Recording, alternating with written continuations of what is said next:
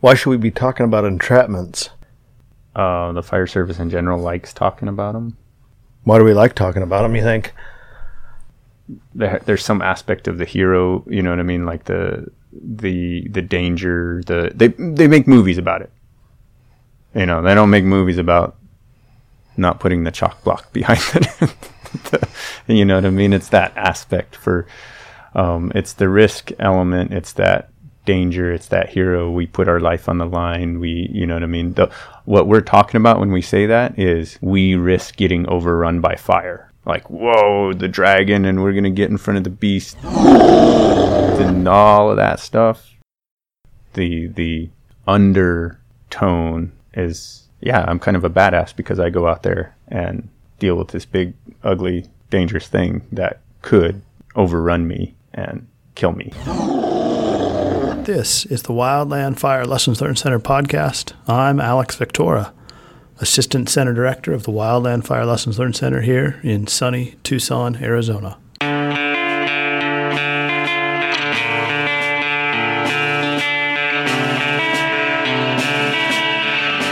For this week's podcast, Travis and I go into the archives back to January of 2018 when he and I recorded a great conversation on a tough topic. You might want to have your NWCG glossary handy. Google it.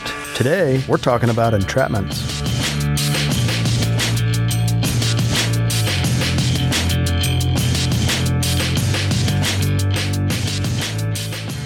Let's flash back now to the second week of January 2018. It was warm in Tucson. Travis and I should have been out in the desert riding bikes or scouting for deer, but we were inside talking about entrapments. One of the main reasons why we were having this conversation had everything to do with the 2017 Annual Incident Review Summary. Have you seen it? Check it out. It's 10 pages of incidents and lessons from the 2017 fire season. One of the things that emerged in this analysis, which is primarily Travis's job here at the Lessons Learned Center, is an interesting trend that we've noticed for years and years. Firefighters, and even those who are tasked with reviewing close calls and near misses, are very hesitant to use the word entrapment, the E word. Why is that? Before we get there, let's take a look at entrapments in 2017. Back in the second week of January 2018, Travis was in the midst of his analysis, and some of the numbers he shares here don't match up exactly with what's in the final 2017 summary. Regardless of the specific numbers, the broader points about entrapments are still relevant. Let's get into it. 2017 was a big year for reported entrapments, and the majority of those that were reported chose not to use the word entrapment when they reported them. They said things like egress compromised, or what were some of the other ones? I think there was actually a deployment, shelter deployment, that wasn't talked about as an entrapment. Burnover, that one I think that's just, maybe that's just language, whatever people use. But even that, I think it's possible that somewhere in there there's resistance to using the word entrapment. Somehow entrapment is a dirty word where burnover isn't. But entrapment is definitely something you do not want to accuse somebody of. Mm-hmm. And I actually think that it might be an outgrowth of, the kinder, gentler, the FLA, hey, nobody, that this shift in language might actually be part of that.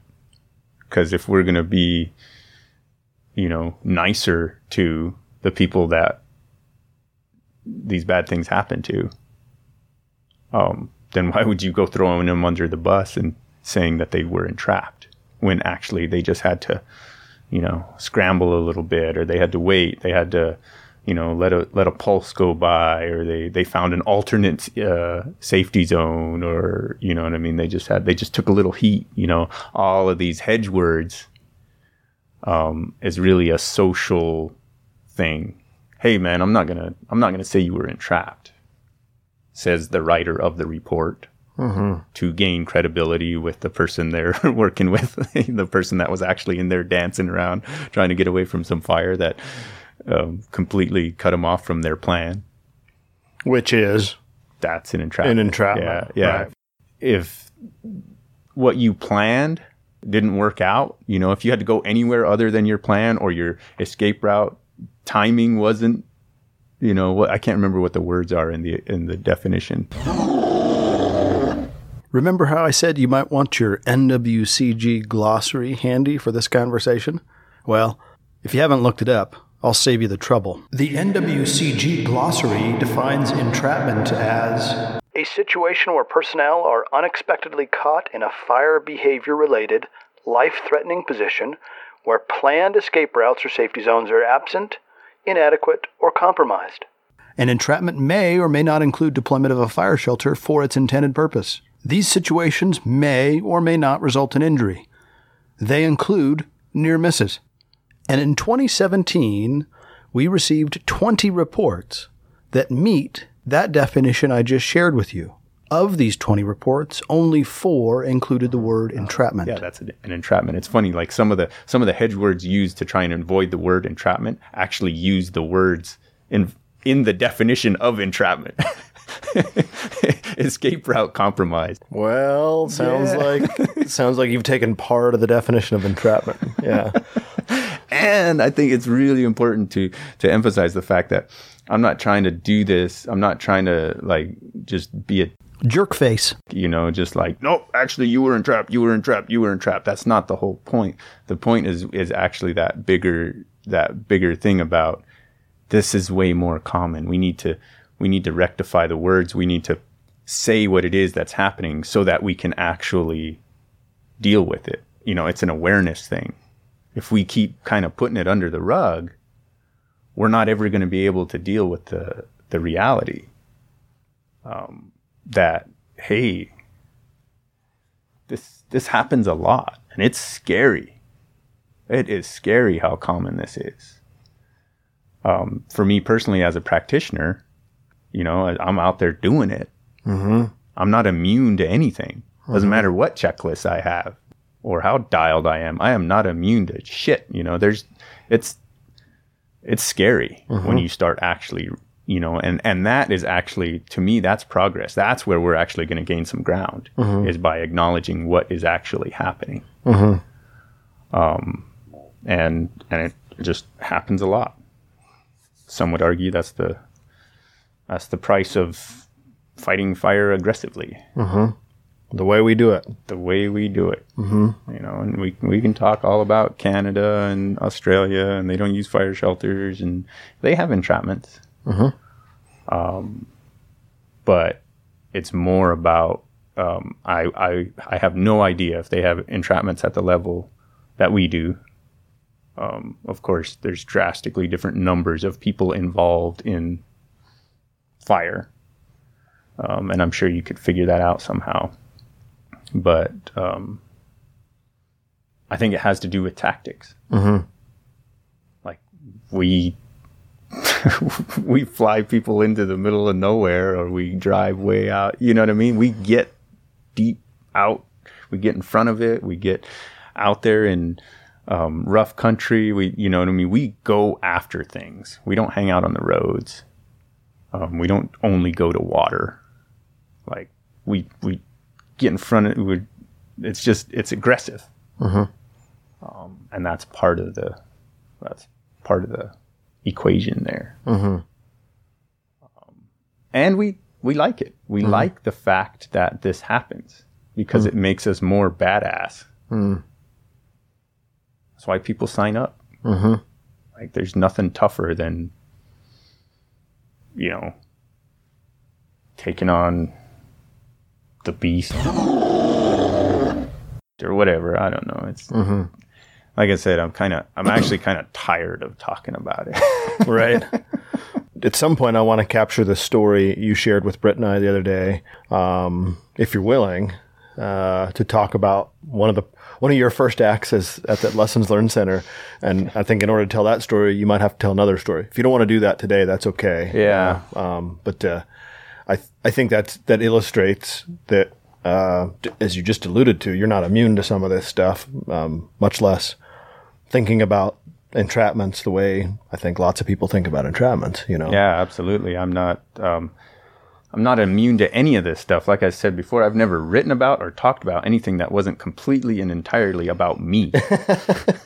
Sure. I'm not pointing fingers at anybody. Right. I'm talking about me and my experience. Mm-hmm. And I think I happen to be fairly common, fairly regular. You know what I mean? I don't know. I think there's people that would argue with whether or not my perspective is a common one. But what you're getting at is my experience with Wagon Box, which is it was an entrapment, and okay, I got to cut in here. Travis is about to tell a really powerful personal story. When I asked him to do so, I paused for a moment, knowing that it's not always a walk in the park to relive some of these experiences. If you choose to listen to Travis's story here, I want to kind of give you a bit of a warning. Travis and I debated whether or not we should do this, a trauma trigger, a trigger warning, a content warning. I'm not always sure what I think when I see that on TV or hear it on the radio. Maybe sometimes I think people are just too sensitive. Knowing what I know about traumatic injuries, especially burn injuries that wildland firefighters suffer, however, has kind of given me a different perspective on this. So, with that, Travis is going to tell a story. It's somewhat graphic. If you want to listen, go for it. If not, you can fast forward around this story. Suffice it to say, Travis was involved in an entrapment in 1999 in Nevada as a member of a hotshot crew. It was an entrapment, actually several, and fellow crew members were seriously burned. If you'd rather not listen to Travis's story, go ahead and fast forward now to about 13 minutes and 33 seconds. I was on the crew there was burn injuries. There was a serious accident investigation. It was 1999. I was on a hotshot crew, and there was actually multiple entrapments on this one push, and there was some traumatic thing. I heard fellow crew members screaming because they were being burned.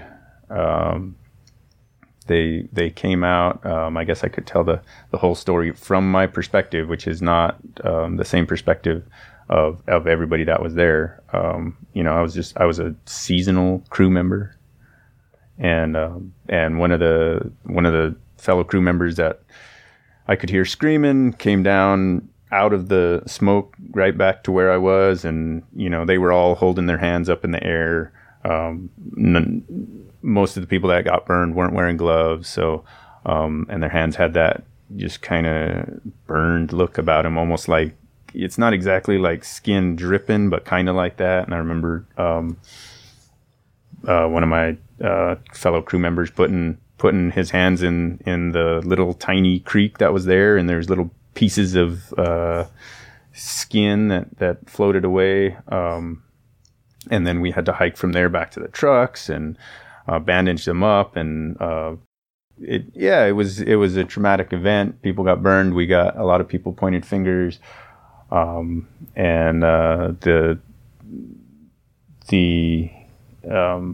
accident investigation was fairly typical for the time, which felt very accusatory, and like a lot of people, that was a source of a lot of my angst around reviews and investigations. Everybody has that story. Hey, I was there, and they came in and pointed fingers and called us bad firefighters and all this stuff.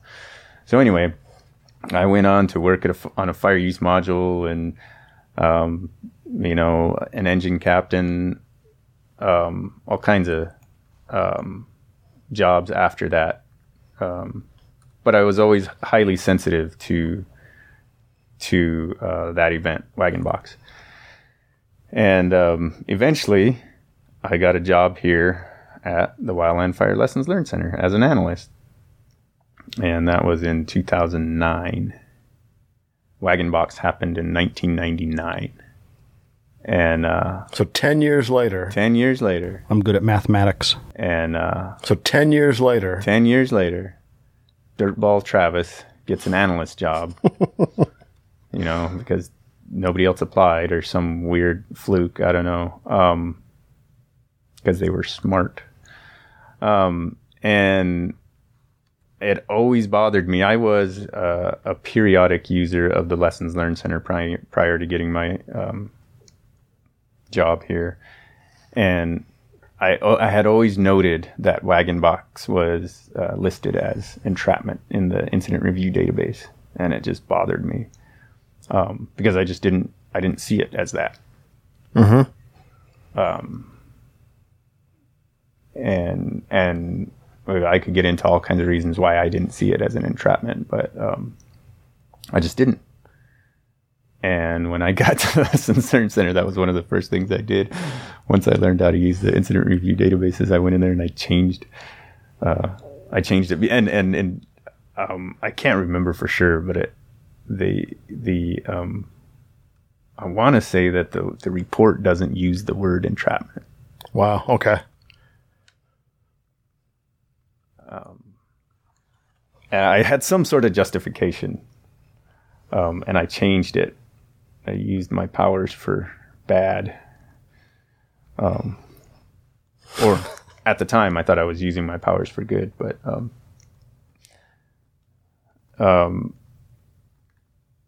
whoops. Anyway, I changed. I went into the IRDB, the Incident Review Database, and changed Wagon Box from entrapment to something else, like a close call or something. Well, I'm looking at it, and it's burn injury. Yeah, and I suppose this is a weird opportunity. You know, as we're talking about entrapments, you know, we have the opportunity, like literally sitting here as we're recording this, to re-tag this if we want to. Yeah, you know that's the thing is it? Yeah, it was a burn injury. Mm-hmm. You know, that's not wrong. Yeah, that's not wrong. Yeah. But the bigger deal, I think, you know, you could chase that all kinds of ways. And what I've said about other events is, yeah, no, that the entrapment is the thing that we're probably most concerned about. Mm-hmm. Yeah, that our plan didn't work. It did not work. We had an escape route and we had a safety zone. The fire had other plans, and it just didn't work. It moved too fast. It was crazy that those folks were not able to get through that all they were going to do was cut off a little slop. And man, when that thing went, I happened to be on the good side of it. And man, when it went, there was nothing they could do except back up. And you know, I guess the other piece of that is we did have. It's not that we didn't have a safety zone. It's that the safety zone, we didn't realize that how narrow that canyon was when that other side took off, that radiant heat from the other side was going to be enough to cause burn injuries in the safety zone. Mm-hmm. Because when it took off on the north side of the road, it just slicked everything off, and we were just like, sweet. Now we have good black. Mm-hmm. And you literally step from the road into the black. And as soon as it cools down, man, that's awesome. Mm-hmm. And there's a little slop. Yeah, we'll go to the other side, start working on either side. And I was on the side that was less hot. There was people on the hotter side. And then when that thing went, they did what they had planned, which was retreat into the newly formed black on the north side of the road. But that heat coming off the south side was so intense that the people without gloves got burned. And that's a form of the plan not working. Mm-hmm. Right. But, you know, if we got the entrapment lawyers in here, I guess they could kind of have a field day with it. Mm-hmm. Because the safety zone worked. They didn't. Yeah, I don't know. Right. But again, I'm one of many perspectives on that event, and that's true of every event. There's a lot of different perspectives. And those folks right there weren't the only folks that I had to scramble a little bit. So anyway, that I guess the point of that story is, like you said, I'm not immune to it. It's not, my motivation is not, I want to prove to everybody that they're using the wrong words or that they're bad firefighters or anything like that. I want to bring up the conversation or instigate the dialogue around how common this is. And if we accept that this is much more common than we realize, what does that say about our way of doing business? You know what I mean? It's not long before we get to risk and exposure. Right. Right. And that, yeah, the way we do things and this whole notion that aggressive is the safest. And I don't know where I stand on that argument, because that's my comfort zone. I'd rather be real close. That just feels good to me. But it wigs me out that entrapment is occurs to people as regularly as it does. And that's not the only time. I've been entrapped a bunch of other times too, if I used my broad definition.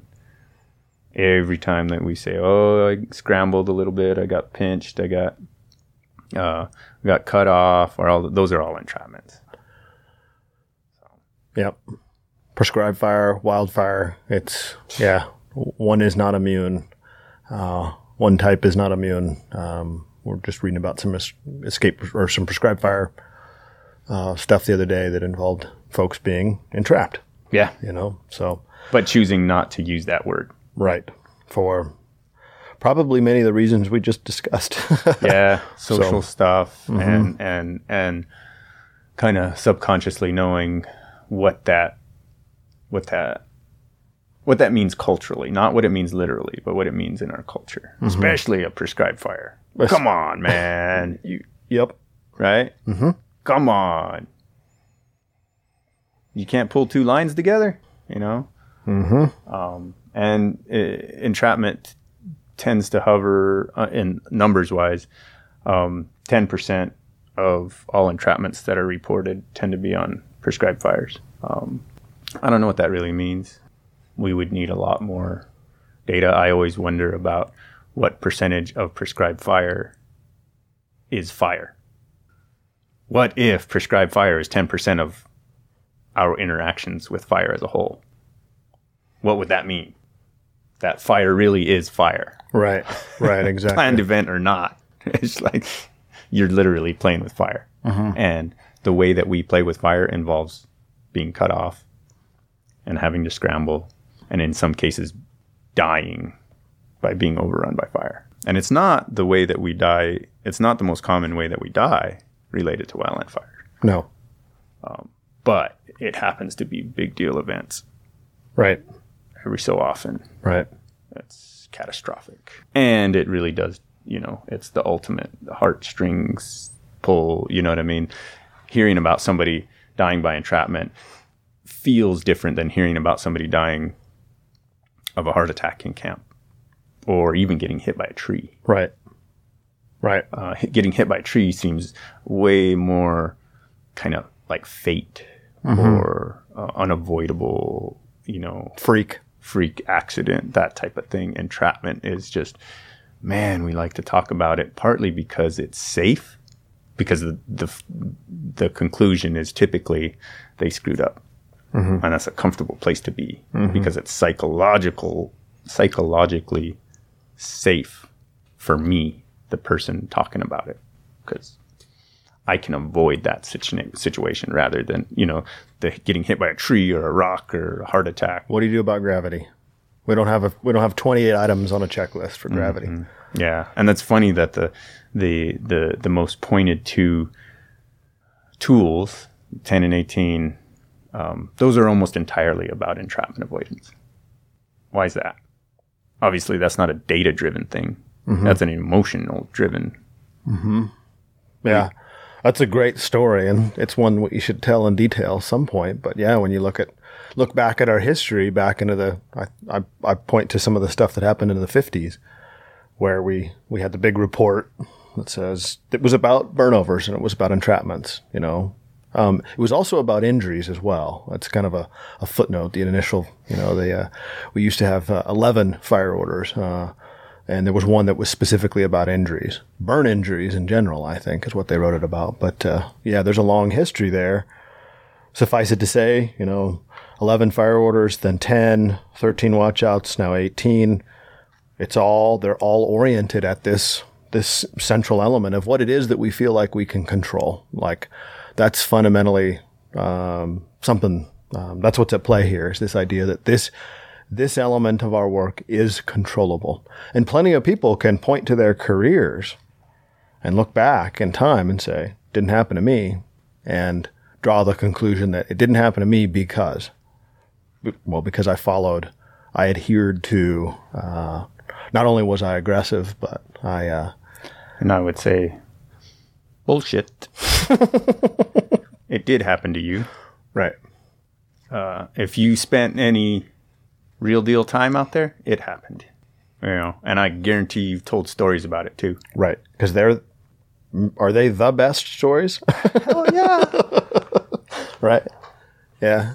Yeah. And if you don't have good stories, if you're doing this job and you don't have good stories, some would argue you're doing it wrong. Exactly. Or some would argue you're doing it right. I don't know. I guess there's two different ways to look at that. Yeah. But when it comes time to tell stories, it's better to have a good one than not, I suppose. And obviously, that's not why we do what it is that we do.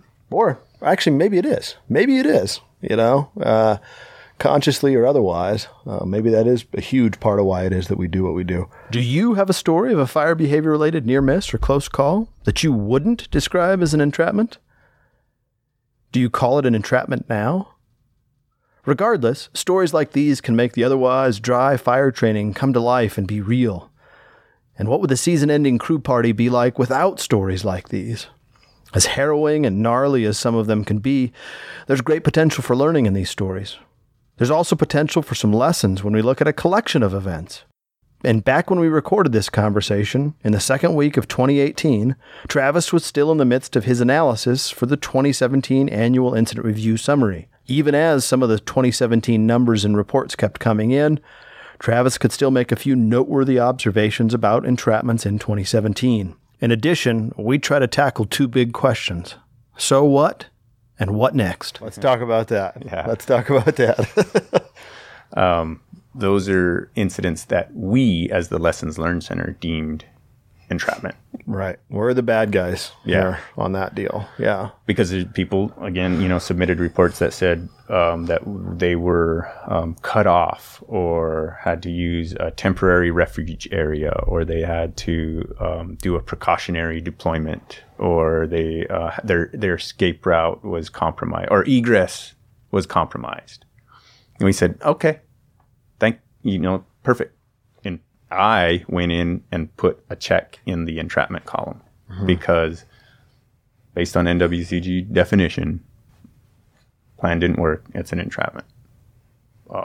And again, that's in an effort to, how do we put it in our mission statement? Reveal risk and complexity in the wildland fire environment. And I feel like it's our duty to reveal that. And this is one of the ways that we can do that. Okay. Moving forward, what would you? So let's say Travis is king. Don't think about that too hard. But with regard to entrapment, what do we? Let's say we embrace your current perspective here, because it hasn't always been your perspective. That's fair. Things evolve. Let's say we do. We embrace what you would have us embrace. So what? What next? What do we do with that moving forward? We call entrapments. We get to a place, we evolve, we mature, however you want to say it. What next? Yeah, we start to have that that discussion, or that it ultimately it would affect how we engage. right? And I don't know what that is because, I mean, we're talking about a whole cultural shift and we have no idea what that is. I certainly don't. But hopefully it matches reality. Just like, okay, so I see it as our collective situation awareness, right? Situation awareness is, by definition, how closely your perspective matches reality. That's, you know, and people misuse that all the time. So our collective situation awareness, and the whole point of talking about situation awareness is that you are able to more effectively make decisions if your perspective matches reality, right? It's just, that's the whole point. Mm-hmm. And I feel like our collective situation awareness regarding entrapments is not very good. It doesn't match reality. So I don't know what we're going to do once we get better SA. But we might actually say, hey, yeah, that's not cool. Mm-hmm. You know, let's not do that, or let's not, or we just say, okay. Now we know. We were moving forward with a more same direction. We're still going. Absolutely. It's worth it. Right. It's worth it. And, you know, maybe what that leads to is better medical response, i.e. a more well-funded honor guard. Maybe that's the direction we go, is acceptance and acknowledgement and preparation. Mm-hmm. You know, maybe we don't change our tactics. Maybe we just say, you know what, it's worth it. Mm-hmm. This is just part of, we move from the cost to the price. and you're, right. Explain that for us real quick. Oh boy, that's a good one. Well, I think, we probably all heard sometimes people say, hey, you know, that's the cost doing business. And I think cost is something that's delivered, after the fact, and maybe the cost matches the estimate or not. Price is something, you know, in my mind, it's something, you know, beforehand. It's, you know, it's the difference between, dealing with somebody who's, painting your house and you're not exactly sure how much it's going to be, and you get the cost down the road versus you go to the grocery store and, you know, your box of Wheaties is, you know, $3.49 or whatever. Bam. There's a difference, you know, and it's an orientation, and it's one sort of forward looking and maybe one sort of, maybe not so much forward looking. I don't know, but, yeah. And knowing the price does, you know, theoretically you can say, you know what? I don't want the Wheaties. Right. Whereas if you don't know until it's time to pay. Right. Exactly. You could get to the checkout and go, hey, look, that Wheaties, that's $1,000, you know? But, no, you can look and say, well, actually I'd rather have the oatmeal. It's whether it's cost or something else about what it is that you're engaging with. And that's the important part of this conversation with entrapments, is we may look and we go, yeah, okay, actually the reality of entrapments is, you know, we expose, you know, X number of people per year, X number of pieces of equipment, et cetera, et cetera, et cetera. And we go, yeah, no, and we're still good. We're okay with that. We have a cleaner sense. We have more of a price-oriented sense, and we're going to keep doing what we're doing. Yeah, and it's possible that we can take some of the punch out of alienating people. Right. You know, maybe that's another huge thing here. We could just call it what it is. Mm-hmm. Yeah, I've been there. Yeah. Mm-hmm. Well, that does happen. We obviously we want to invest in whatever we can to avoid that. At the same time, accepting the fact that it happens. Given the way we do things. Given the way that we do things, you know, we're going to protect structures. Guess what? I mean, you're literally going out in front of the fire, trying to figure out whether or not you can do something, and then if you can, hanging out. You know. And arguably, you could say, no, this is a safe spot. This is my safety zone. Therefore, if the fire burns around me, it's not an entrapment. I totally buy that logic. Mm-hmm. That happened.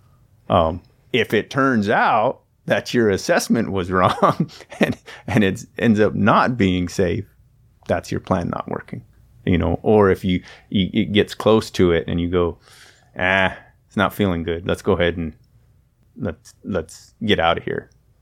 Your plan's not working, even if you make it to someplace. Mm-hmm. Now that's a weird scenario, and maybe that's all it is acknowledging that our plans don't always work, and sometimes they have catastrophic events. But it's funny, even reporting entrapments where nobody got hurt. Mm-hmm. Like, why was it that we got reports saying, why did somebody feel compelled to report an instance where somebody's egress was compromised? Especially if they argue it's not an entrapment. Right. Why'd you report it? Mm-hmm. Why was this a big deal? Yeah. Is there something to learn? The insinuation or the assumption is this isn't how we want things to happen. Right. This is a situation to be avoided in the future. Yeah. But it's not an entrapment. Yeah. And that's where it gets all, chances are if you wrote something down and you sent it to the Lessons Learned Center and it had to do with, fire moving fast, it's probably an entrapment. Mm-hmm. Safety zones, escape routes, post calls, all of that pinches, near misses, tight spot. Yeah.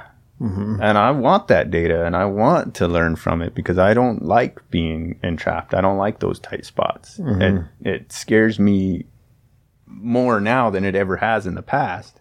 In the past, I just, I didn't think much of it. To wrap up this conversation on entrapments, Travis had one final thought on training and the reality of entrapments. We put a lot of effort into educating ourselves about avoiding entrapment. And somehow there's utility for me to acknowledge that we put all that effort and all that training and all this emphasis and, so much of what we talk about is entrapment avoidance, and it still happens all the time. That just illustrates how dynamic the environment is. And I don't think we give it full credence.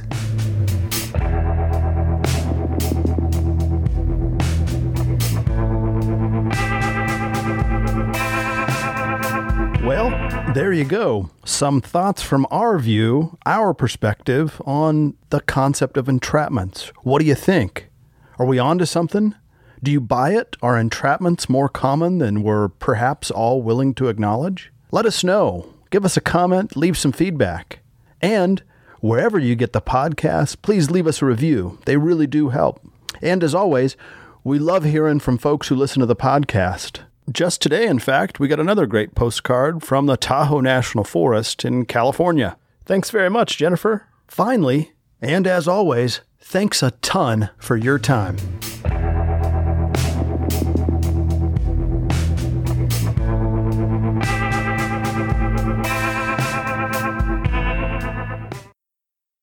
Recently, Travis and I went to the grocery store. We were looking for some cereal. We were in for a surprise. Hey, look, that Wheaties, that's $1,000. You know what?